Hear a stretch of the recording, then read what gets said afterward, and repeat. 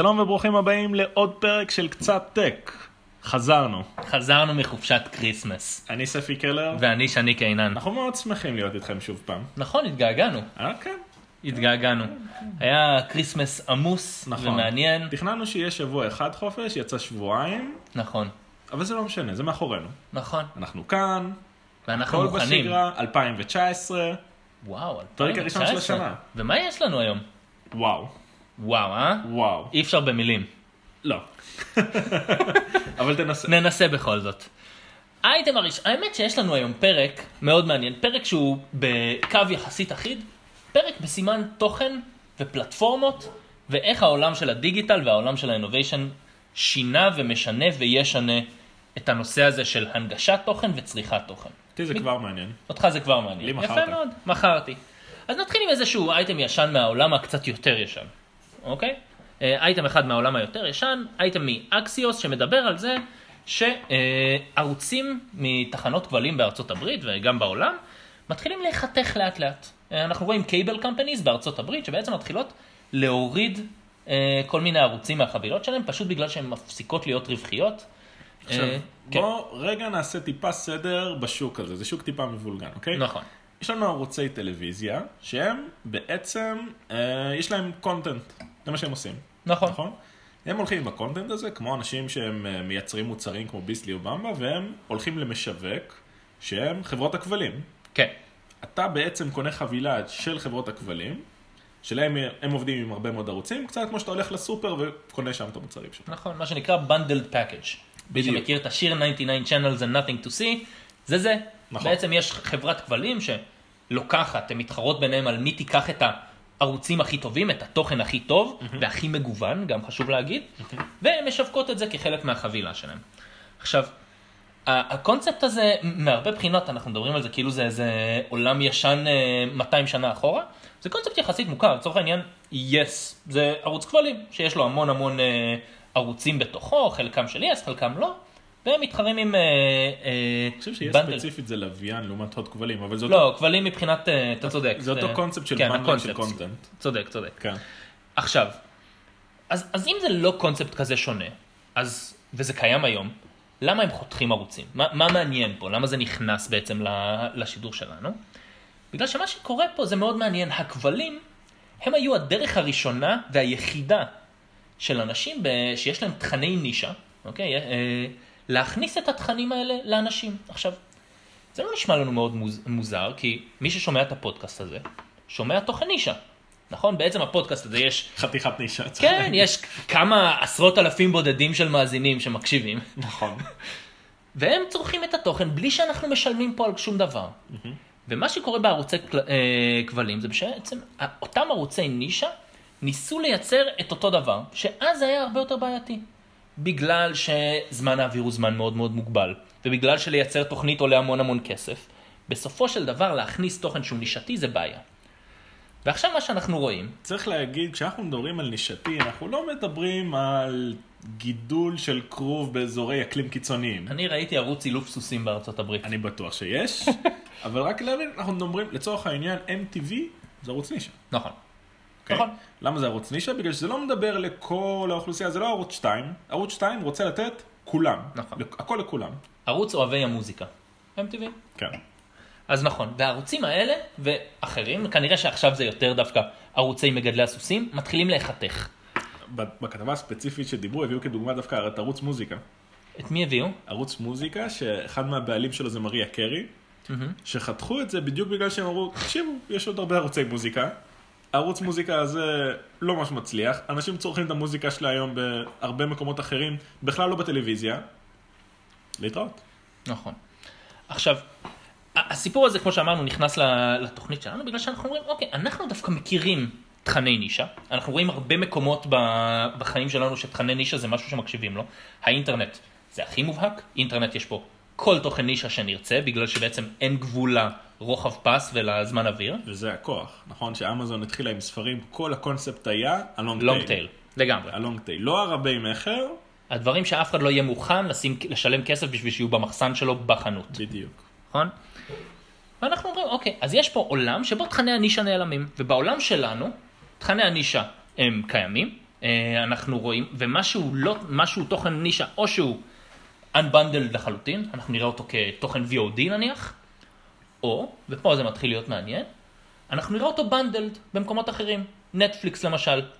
נטפליקס היום מכיל המון תכני נישה. נכון? אתה היום משלם בנטפליקס לא על תוכנית אחת, לא על פרק אחד, לא על סדרה אחת, אתה משלם על חבילה שלמה, גדולה. בדיוק מתוך אותו קונספט. לנטפליקס אין הגבלה על הזמן אוויר שלהם. כן, יש לי קצת רתיעה מההגדרה שלך של בנדלינג של נטפליקס. אוקיי. בדרך אגב, זה בדיוק אותו מודל של ספוטיפיי. כי אני חושב שהמטרה שם היא להגיע באמת להקיף כמעט את הכל, או וירטואלי את הכל. ואז זה לא בדיוק בנדלינג, זה פשוט, אתה רוצה מוזיקה, הנה כרטיס הכניסה לגן שנקרא מוזיקה, יש שם את כל המוזיקה. זה לא שבחרנו בשבילך 1, 2, 3, 4, 5. אז מבחינה הזאת, אני לא חושב שיש כאן איזשהו... כשאתה מדבר על בנדלינג שהוא כל האינדסטרי, זה לא בנדלינג. זה פשוט וולד גארדן ש... כן, אבל נטפליקס הם לא כל... אז נטפליקס הם לא כל האינדסטרי, אבל... לצורך העניין, אם הייתי שם פה את HBO...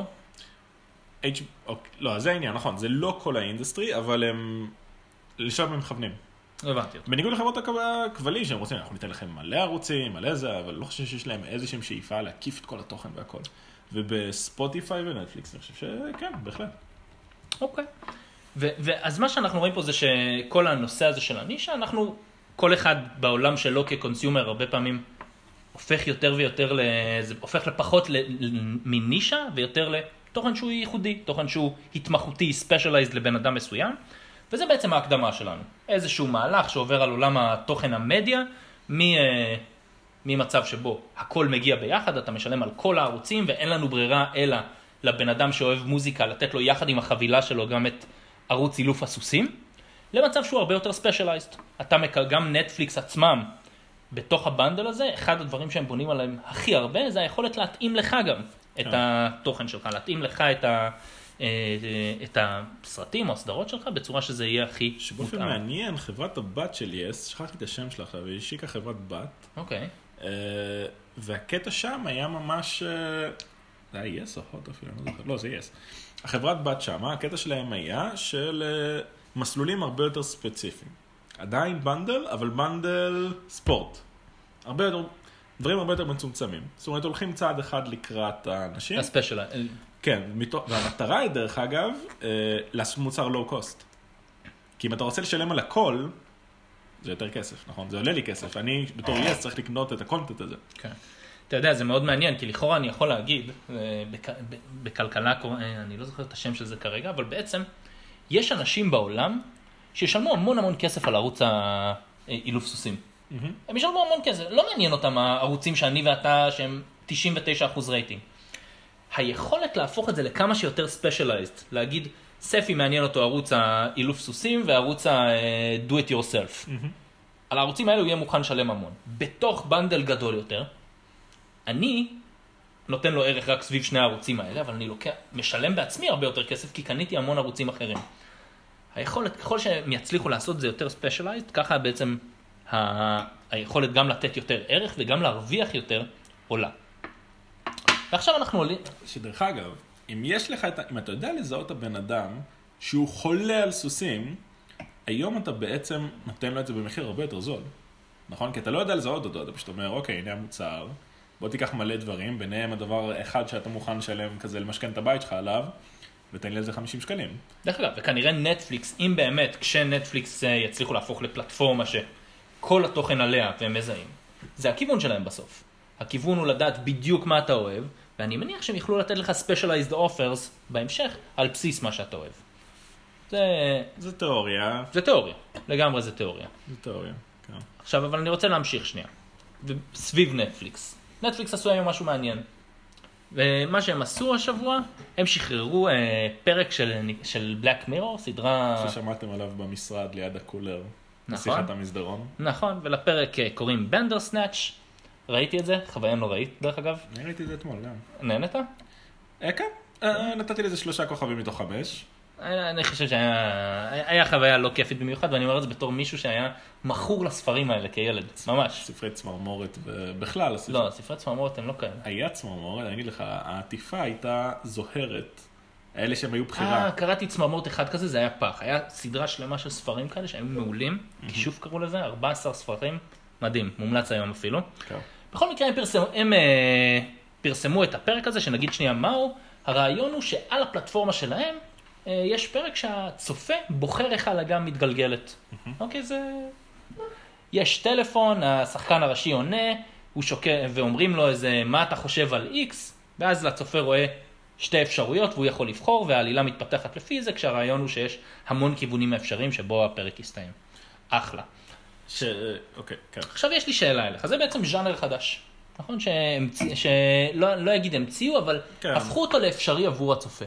הפכו את זה לאפשרי במדיה הזאת, זה היה קיים במדיה אחרת. זה היה קיים בספרים, זה היה קיים במשחקי מחשב. עכשיו, העניין במדיה הספציפית הזאת, זה שאוקיי, ספר שהוא בא אליך, נכון? מאוד קשה להפריד בין התוכן לבין הדרך שבה הוא מועבר אליך. אפשר, למשל, בספרים דיגיטליים וכאלה, כן? אבל כאן זה, בתכנים האלה, למשל, אני ראיתי את זה באופן פיראטי. וואלה. אני מסגיר את זה. אני חייב להגיד, איך ראיתי את זה באופן פיראטי? הם מראים לך את הכל. וואו, נוראי. הם מראים לך את הכל. אז אתה לא בוחר. למה אתה לא בוחר? כי אין לי אינטראקציה, נכון? כי המדיום לא מכיר אותי. נכון. אם אתה עובד רק אם זה קושר אותך. כמה זמן זה הכל, ספי? 1.5 שעות. אוקיי. אם אתה קושר את עצמך למדיום, ואתה אומר, התוכן שלי הוא עבר רק במדיום הזה, אז אתה יכול לעשות את הדברים האלה. נכון. אחרת זה... שזה משהו מאוד מעניין, כי בוא נחשוב על... אתה יודע מה זה כשל שוק? מה ההגדרה של כשל שוק? איזשהו משהו שקורה, שמישהו מייצר ערך או לוקח ערך, אבל הדבר הזה לא בא לידי ביטוי במנגנון מחירים. אוקיי, בוא ניקח משהו. אם אני כתבתי היום את ספר הסייפיי הראשון, הסיינס פיקשן הראשון, פנטזיה, אני חשבתי על זה, בונה, דרקונים, טירוף. ואני כתבתי, וב10 שנים אחרי זה אנשים אמרו, בונה, איזה בן אדם מטורף, הוא חשב על סייפיי, מלא ספרים, מלא ערך השתחרר לעולם מרעיון אחד שלי. כמה revenue גזרתי מזה? את הספר הראשון שעשית. את הספר הראשון שעשיתי. המצאת ז'אנר, אבל... המצאתי ז'אנר, זה מה שעשה, היה לי רעיון. כזה מיינד פארט, זהו.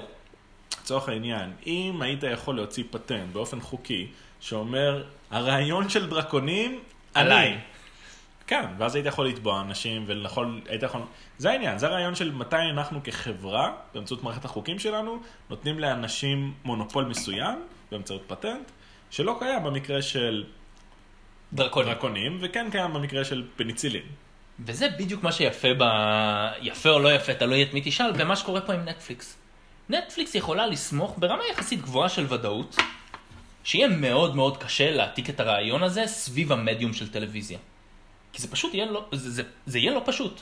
יצטרכו למצוא מישהו שאחד יפיק את התוכן הזה, יהיה לו פלטפורמה מספיק אטרקטיבית שתביא אליה הרבה אנשים. אוקיי, לא מסכים איתך. אוקיי, נו, למה? אני אגיד לך מה אני כן מסכים. התוכן, הפרק הספציפי הזה, יהיה מאוד קשה.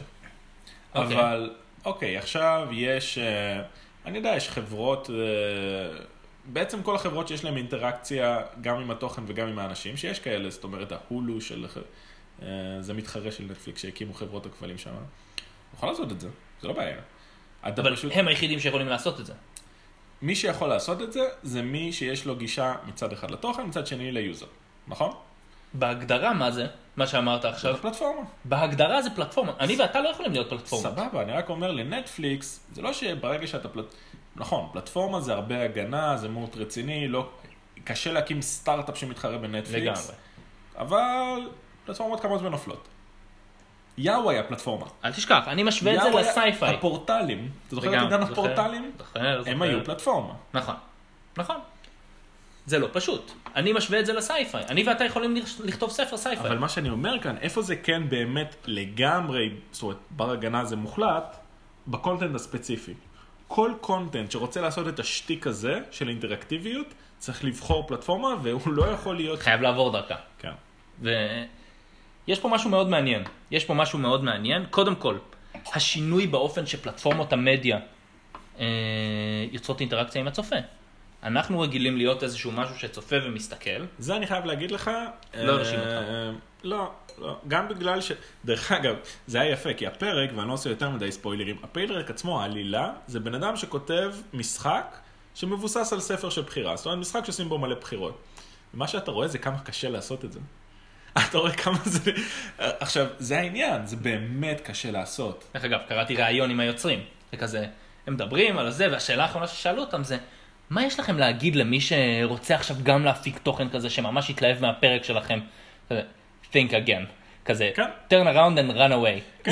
זה כאילו... זה סופר קשה, וזה סופר קשה לעשות טוב. כי זה באמת נורא נורא קשה. דרך אגב, אחד הסיבות שבספרים זה, אני חושב שזה היה מאוד מאוד מאוד מאוד מוצלח, זה כי ספר יכול להיות 600 עמודים. אתה יכול להשקיע בספר עכשיו 30 שעות בספר כזה. בכיף. סבבה, וגם ספרים, זה לגמרי נישה, נכון? זה לא שינת שוק הספרים. לא. אני לא רואה סיבה שזה שנה את שוק המדיה. גם אני לא. מה שמגניב אותי פה, אבל זה לא... זה לא השתיק, כן, זה השתיק מאוד נחמד, אבל מה שמגניב אותי פה, זה היכולת שלהם להתנסות. זה היכולת שלהם להגיד עכשיו, אוקיי, משהו השתנה. משהו השתנה באופן שבו אנחנו מתקשרים עם הקונסיומר. האם אנחנו יכולים לייצר חלק מהשינוי הזה באופן ובתוכן שלנו? אני מסכים איתך שזה ניסיון לא טוב, אבל מתוך העמדה שלהם כפלטפורמה, יש להם את היכולת לעשות עוד ניסיונות כאלה. אולי זה יהיה משהו אחר. יכול להיות, יכול להיות. אני חושב שהפרק אתמול נחמד דרך אגב. באמת? כן, כן. נראה לי שזה בגלל שלא היה לך את ה-immersive experience. יכול להיות. זה, כאילו 1.5 שעות זה ממש מעט ביחס למה ששמתי על זה, ואני מתוסכל. יכול להיות. אבל זה היה ממש נחמד. אני לא חושב שזה ישנה את העולם, אני לא חושב שזה יהיה עכשיו מלא תכנים ככה, הם לא יהיו. גם בגלל זה קשה, גם בגלל שזה לא כזה טוב. אבל זה נכון שזה באמת מגניב שזה מאפשר דברים חדשים. נכון. עכשיו, בוא שנייה ניקח את זה לשלב הבא, כי הנושא הזה של איך מעבירים תוכן, הוא לא תקף רק לתוכן קריאיטיבי כמו סדרות טלוויזיה, הוא תקף כמעט לכל היבט בחיים שלנו ובהתממשקות שלנו עם האינטרנט. האינטרנט זה תוכן. אנחנו יכולים לראות את זה בתוכן חדשותי, אנחנו יכולים לראות את זה בתוכן של טלוויזיה, אנחנו יכולים לראות את זה באופן שבו אנחנו לומדים ומתקשרים עם אנשים דרך רשתות חברתיות. זאת אומרת, ביוטיוב אתה יכול ללמוד על תקופת ימי הביניים המוקדמה, ואתה יכול גם לראות אנשים אמריקאים אוכלים פעם ראשונה אוכל ברזילאי. נכון. ואני חושב שבסוף צריכת תוכן זה חלק משמעותי בתוך החיים שלנו כבני אדם. כשאנחנו מדברים, כשאנחנו הולכים לבאר, זה היה אחד המדיומים הכי משמעותיים לצריכת תוכן. אוקיי, אתה הבנת מה קורה, הכרת את העולם דרך זה, סוג של רשת חברתית ישנה, ואנחנו עוברים כל מיני שינויים, עיתונים וכתב, ואינטרנט גם נכנס בתוך זה, וטלפון. וואו, אם הייתם רואים את הפרצוף שספי עושה לי עכשיו, אלוהים יעזור לכולנו. דבר ספי, נו. Content is important, אוקיי? אתה לא צריך להוכיח את זה, לא צריך ללכת לבאר. אני חושב שאנשים יודעים את זה, אוקיי? זה יותר מ-content is important. זה content בסוף מחלחל על באופן שבו אנחנו חיים. אז דיברנו על מדיה, ואני רוצה שנייה לעבור ללימודים. אוקיי, כי אני חושב שאחד החרכים שהושפעו הכי הרבה, או לפחות מנסים לשנות אותם, זה האופן שבו אנחנו לומדים דברים. Education, איך אנחנו מעבירים ידע. כן, אנחנו רואים את יודמי וקורסרה וכאן אקדמי. דרך אגב, הבטחות מאוד ישנות. מאוד גדולות. מ-2008, 2007, כזה מאוד מאוד מוקדם, תשמע, נכון, כן, החברות קיימות, הן גדולות והכל. הפוטנציאל שלהם, אני בספק שהם מימשו, ובטח לא את ההבטחה.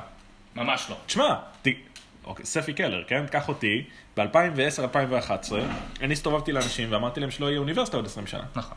אני לא אומר את זה היום. לא, לא. אבל אני באמת אמרתי את זה והאמנתי בזה. נכון. בגלל הדברים האלה. כן, הבטחות עצומות. המשפט המפתח שקונה אנשים, למה אתה רוצה לשמוע מישהו במכללה שאתה יכול לשמוע על מישהו ב-EA? לגמרי. המרצים הכי טובים בעולם. כן. אין סוף כיסאות בשיעור שלהם. נכון. ואני רוצה לקחת את זה לאייטם ספציפי. מ-VentureBeat, וויל רייט, שהוא אחד מיוצרי המשחקים הכי מהוללים שיש, יצר את SimCity, יצר את כל הסדרה של The Sims ועוד המון משחקים אחרים. הוא הצטרף לפרויקט שנקרא MasterClass. מה זה MasterClass? שזה מתחבר למה שאמרת הרגע. בעצם הרעיון מאחורי MasterClass זה שאם אתה רוצה ללמוד משהו, תלמד מהכי טוב. לקחת ידע של האנשים שהם המאסטרים בתחומם, והם אלה שילמדו. אני אפילו רציתי לקנות לך פעם מתנת יום הולדת ממאסטר-קלאס. אוקיי? אבל לא עשית את זה. לא עשיתי את זה, ובצדק דרך אגב. נכון, בצדק. בצדק, ועוד שנייה נסביר גם למה. בעצם הרעיון, תנסו לחשוב על אנשים, ללמוד שחמט מקספרוב. אוקיי? זה משהו קיים במאסטר-קלאס. ללמוד פוקר מדניאל נגרנו. ללמוד משחק, ללמוד טניס בווידאו, מסרינה וויליאמס. עכשיו רגע, משפט הבהרה. מה זה אומר ללמוד שחמט מקספרוב? לראות וידאו. 20 וידאוים, כן. 20 וידאוים שקספרוב עשה, שיעורים מוקלטים. נכון. זה עניין משמעותי. נכון. אוקיי? לצפות וידאוים. נכון. נכון. זה לא שקספרוב יושב איתך ואומר לך, לא ספי, אתה מפספס פה קצת. נכון. נכון. עכשיו, כשאתה חושב על זה, יש פה היגיון. לצורך העניין, ההשוואה של זה אם מישהו עכשיו בעידן שלנו היה אומר, אני רוצה את הפיזיקה שלי ללמוד מאיינשטיין. נכון? מדהים.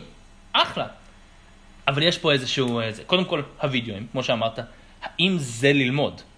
האם לצפות בווידאו של איינשטיין מדבר על פיזיקה, זה ללמוד מאיינשטיין? אתה תלמד. אתה תלמד משהו. זה מרשים גם בטוח. זה גם עזר למידה מאוד טוב. אני חושב שאם אתה רוצה, זה לא סתם שהחבר'ה האלה הם, אוקיי, הבן אדם שהולך ללמוד שם את הטניס, הוא לא בן אדם שעכשיו לא יודע לעשות חווייתה, נכון? נכון. הוא רוצה כזה, זה MasterClass. שזה למה לא קניתי לך את המתנה גם בסוף. טוב מאוד. נכון. לנסות לחשוב עכשיו על מישהו שרוצה ללמוד שחמט. אני רציתי ללמוד שחמט, אחלה, יש את MasterClass, ב$200 לשנה, אתה יכול לקחת כמה שאתה רוצה. בוא נלמד עם קספרוב. אבל קספרוב לא ילמד אותך עכשיו איך החיילים זזים. לא. זה בזבוז של משאב. זה בזבוז מוחלט של המשאב הזה. זה גם מעבר לזה, ברמה נורא בסיסית, גם ברמה המתקדמת, אבל זה שאין לך את האינטראקטיביות, זה כשל, מה זה כשל? זה לימיטיישן, מאוד רציני, ואני חושב שהוא הכי רציני בשלבים המוקדמים. בשלבים המוקדמים אתה צריך מישהו שפשוט יישב לידך ויגיד לך כזה, אל תאכל את החתיכות של השחמט, כזה ברמה הכי בסיסית, יענה על כל השעות המפגרות שלך. נכון. אבל זה יכול להיות עזר למידה מעולה. נכון. ואני חושב שגם הקונספט בסוף הוא נכון. אם יש לנו את ה-best and brightest, ויש לנו דרך להעביר את הידע שלהם לאנשים, כן, זה יהיה נכון שהם יהיו אלה שיעבירו את הידע. האם הדרך לעשות את זה היא על ידי צפייה בסרטוני וידאו של קספרוב? כנראה שלא. אבל הכיוון הוא מעניין, הכיוון הוא חשוב. היכולת, אם עכשיו נערבב את שני הדברים, אם עכשיו כן הייתי יכול למצוא דרך שקספרוב יגיב לי, בלי לבזבז את המשאב הזה שנקרא הזמן של קספרוב. זה מעניין. כן. איך עושים את זה? God knows. אוקיי? זה מאוד בעייתי. אבל היכולת לשלב בין השניים זה משהו קריטי, ואני חושב שיש המון מקומות שבהם דיברו עליהם, על הנושא הזה, על היכולת של סופר לקצ'ררס. מה הערך של מורה לא טוב בעולם שבו המורה הכי טוב בעולם יכול להעביר להמון אנשים תוכן. וזה משהו שאנחנו, נראה לי, דיברו על זה בהמון מקומות, זה אחת ההבטחות הכי גדולות של המוקס.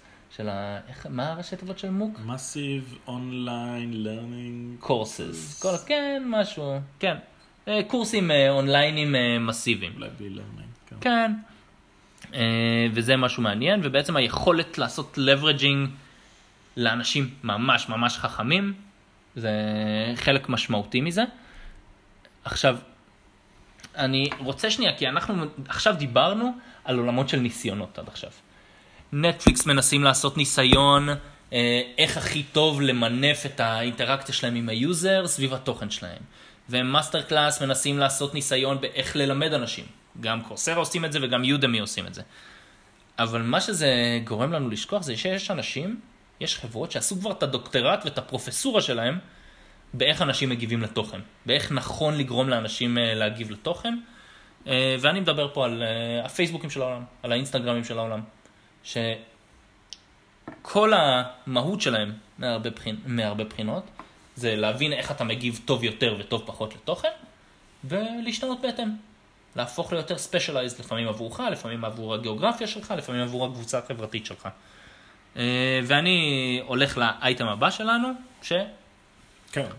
אז נקרא את הכותרת Instagram's wild day a major change, a reversal, and then a mea culpa tweets from its boss. בעצם מה שקרה כאן, הם רצו לעשות איזשהו שינוי לחוויית המשתמש, זה התפוצץ להם בפנים, והם אמרו, תשכחו מזה. כן, עכשיו, היה שם ציטוט מגניב בכתבה הזאת, גם כתבה מאקסיוס, הם עשו איזשהו שינוי שם, והציטוט המגניב אומר ככה, גם הבורד, גם המשקיעים, גם ההנהלה של פייסבוק ואינסטגרם, התעצבנו מזה, רצו לפתור את הבעיה ש-mindless scrolling between posts was a big problem for Instagram's parent company. אוקיי, הם רצו לתקן את זה. ואתה אומר, למה? זה מביא לכם מלא מלא מלא כסף, לא? נכון, impressions, חשיפה. אז תגידי אתה, למה? אם אני עכשיו 3 שעות ב-mindless scrolling בפייסבוק, דבר שמעולם לא קרה, למה זה בעיה בשביל פייסבוק? טוב, בעיה אחת אתה יכול להגיד, זה פשוט, אולי אתה לא תחזור. אם יש לך יותר מדי mindless scrolling, אם זה יותר מדי תוכן שלא רלוונטי, זה פוגע בחוויה שלך. כן, אתה חושב, אבל, שמע, יש הבדל בין תוכן לא רלוונטי ל-mindless scrolling. כזה, תוכן לא רלוונטי, זה אני מנגיש לך תוכן לא נכון, זה מה שצריך לשנות. מה שהם רצו לייצר פה, וזה גם מה שאינסטרם רצו לייצר, זה להכריח את המשתמש להיות באנגייג'מנט עם התוכן, כזה, להזיז דברים בכיוון אחר, כזה, סוג של לאתגר אותו, כזה, prove you're not a robot כאלה. כמובן, הגזמתי את זה לגמרי, אבל בסוף, לגרום למשתמש לעשות צעד אקטיבי בשביל מרכאות להוכיח שהוא engaged. למה בעצם? מה התמריץ שלכם לעשות את זה?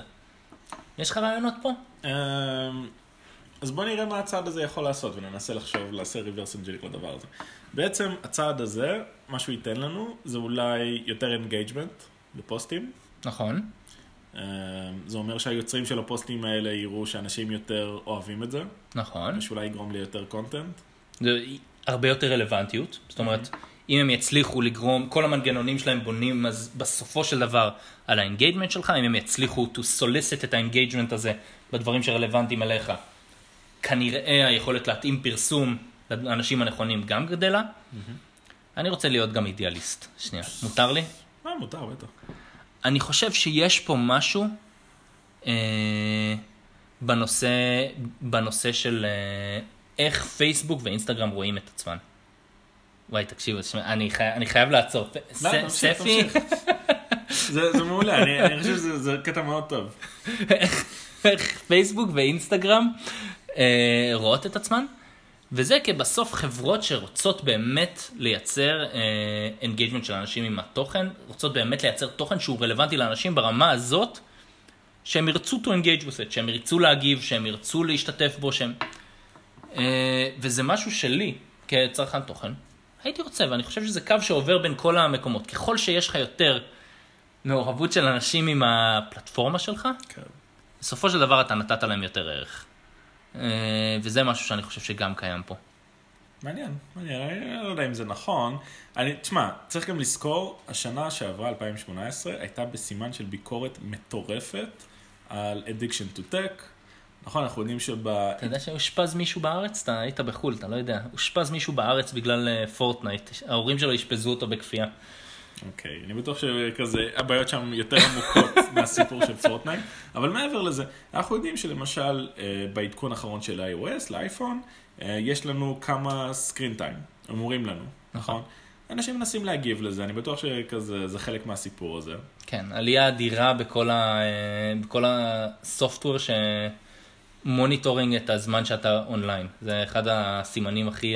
ומעבר לביקורת, דרך אגב, יצא סקר מטורף, לא מזמן, לפני שבועיים או חודש, שאמר מי החברה שאתה, עם איזה חברה לא היית סומך עם הדאטה שלך. ופייסבוק הייתה בכזה הובלה מטורפת. חלק מהעניין הזה שאנשים מסתכלים על פייסבוק בתור משהו מאוד רע ובעייתי. עכשיו תחשוב על הבן אדם שעובד בפייסבוק, אוקיי? חלק מהסיבה שהוא בא לעבוד בפייסבוק, לא רק, משכורות מאוד יפות, אחלה משרדים והכל, social capital. נכון. אני עובד בפייסבוק. הוא לא רוצה לעשות mindless scrolling, באמת. זה כזה, אם אתה רוצה למשוך אחלה טלנט, ואתה רוצה שהמוצר שלך יחיה עוד 10 שנים, כן, צריך גם... אני אומר, יש צדדים מאוד פרקטיים לאידיאולוגיה הזאת. מה זאת אומרת פרקטיים? פרקטיים זה אומר שמעבר לזה שאתה רוצה לשנות את העולם, אתה גם רוצה למשוך... אתה רוצה שלא יארגו אותך בתקשורת, ואתה רוצה למשוך עובדים טובים. ולמשוך עובדים טובים זה יותר קל כשאתה באמת עושה משהו טוב בעולם, ולא רק מנסה לייצר value מזויף למפרסמים. כן.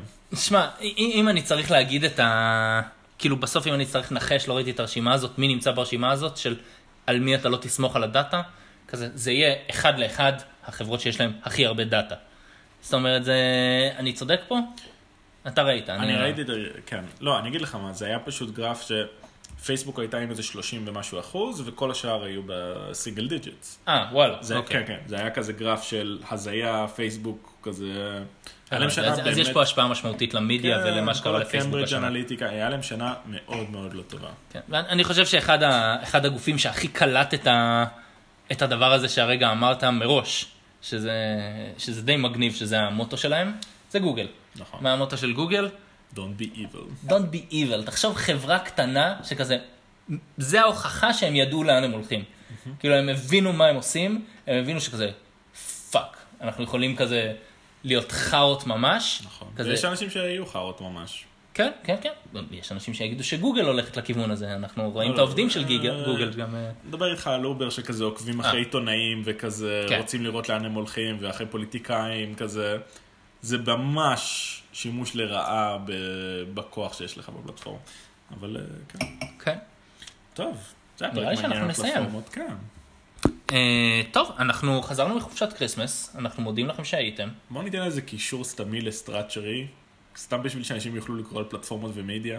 ניתן קישור סתמי מה? במיילינג ליסט אתה אומר. המיילינג ליסט האקסקלוסיבי לאנשים שנרשמו אליו. נכון. ואם אתם לא רשומים עליו אז תירשמו. אני חושב שיש עוד 5 מקומות פתוחים. כן, זה בדיוק עומד להיסגר, אז תנסו להזדרז. ואם אתם לא מזדרזים, תלכו לסטרטקרי. בגלל שזה אחלה אתר. טוב, תירשמו למיילינג ליסט, תבואו לפייסבוק, תעשו לייק, שלחו לנו מייל עם לבבות ותמונות של כלבלבים. אני הייתי שני קינן. ואני הייתי ספי קלר. תודה רבה לכם. עד הפעם הבאה.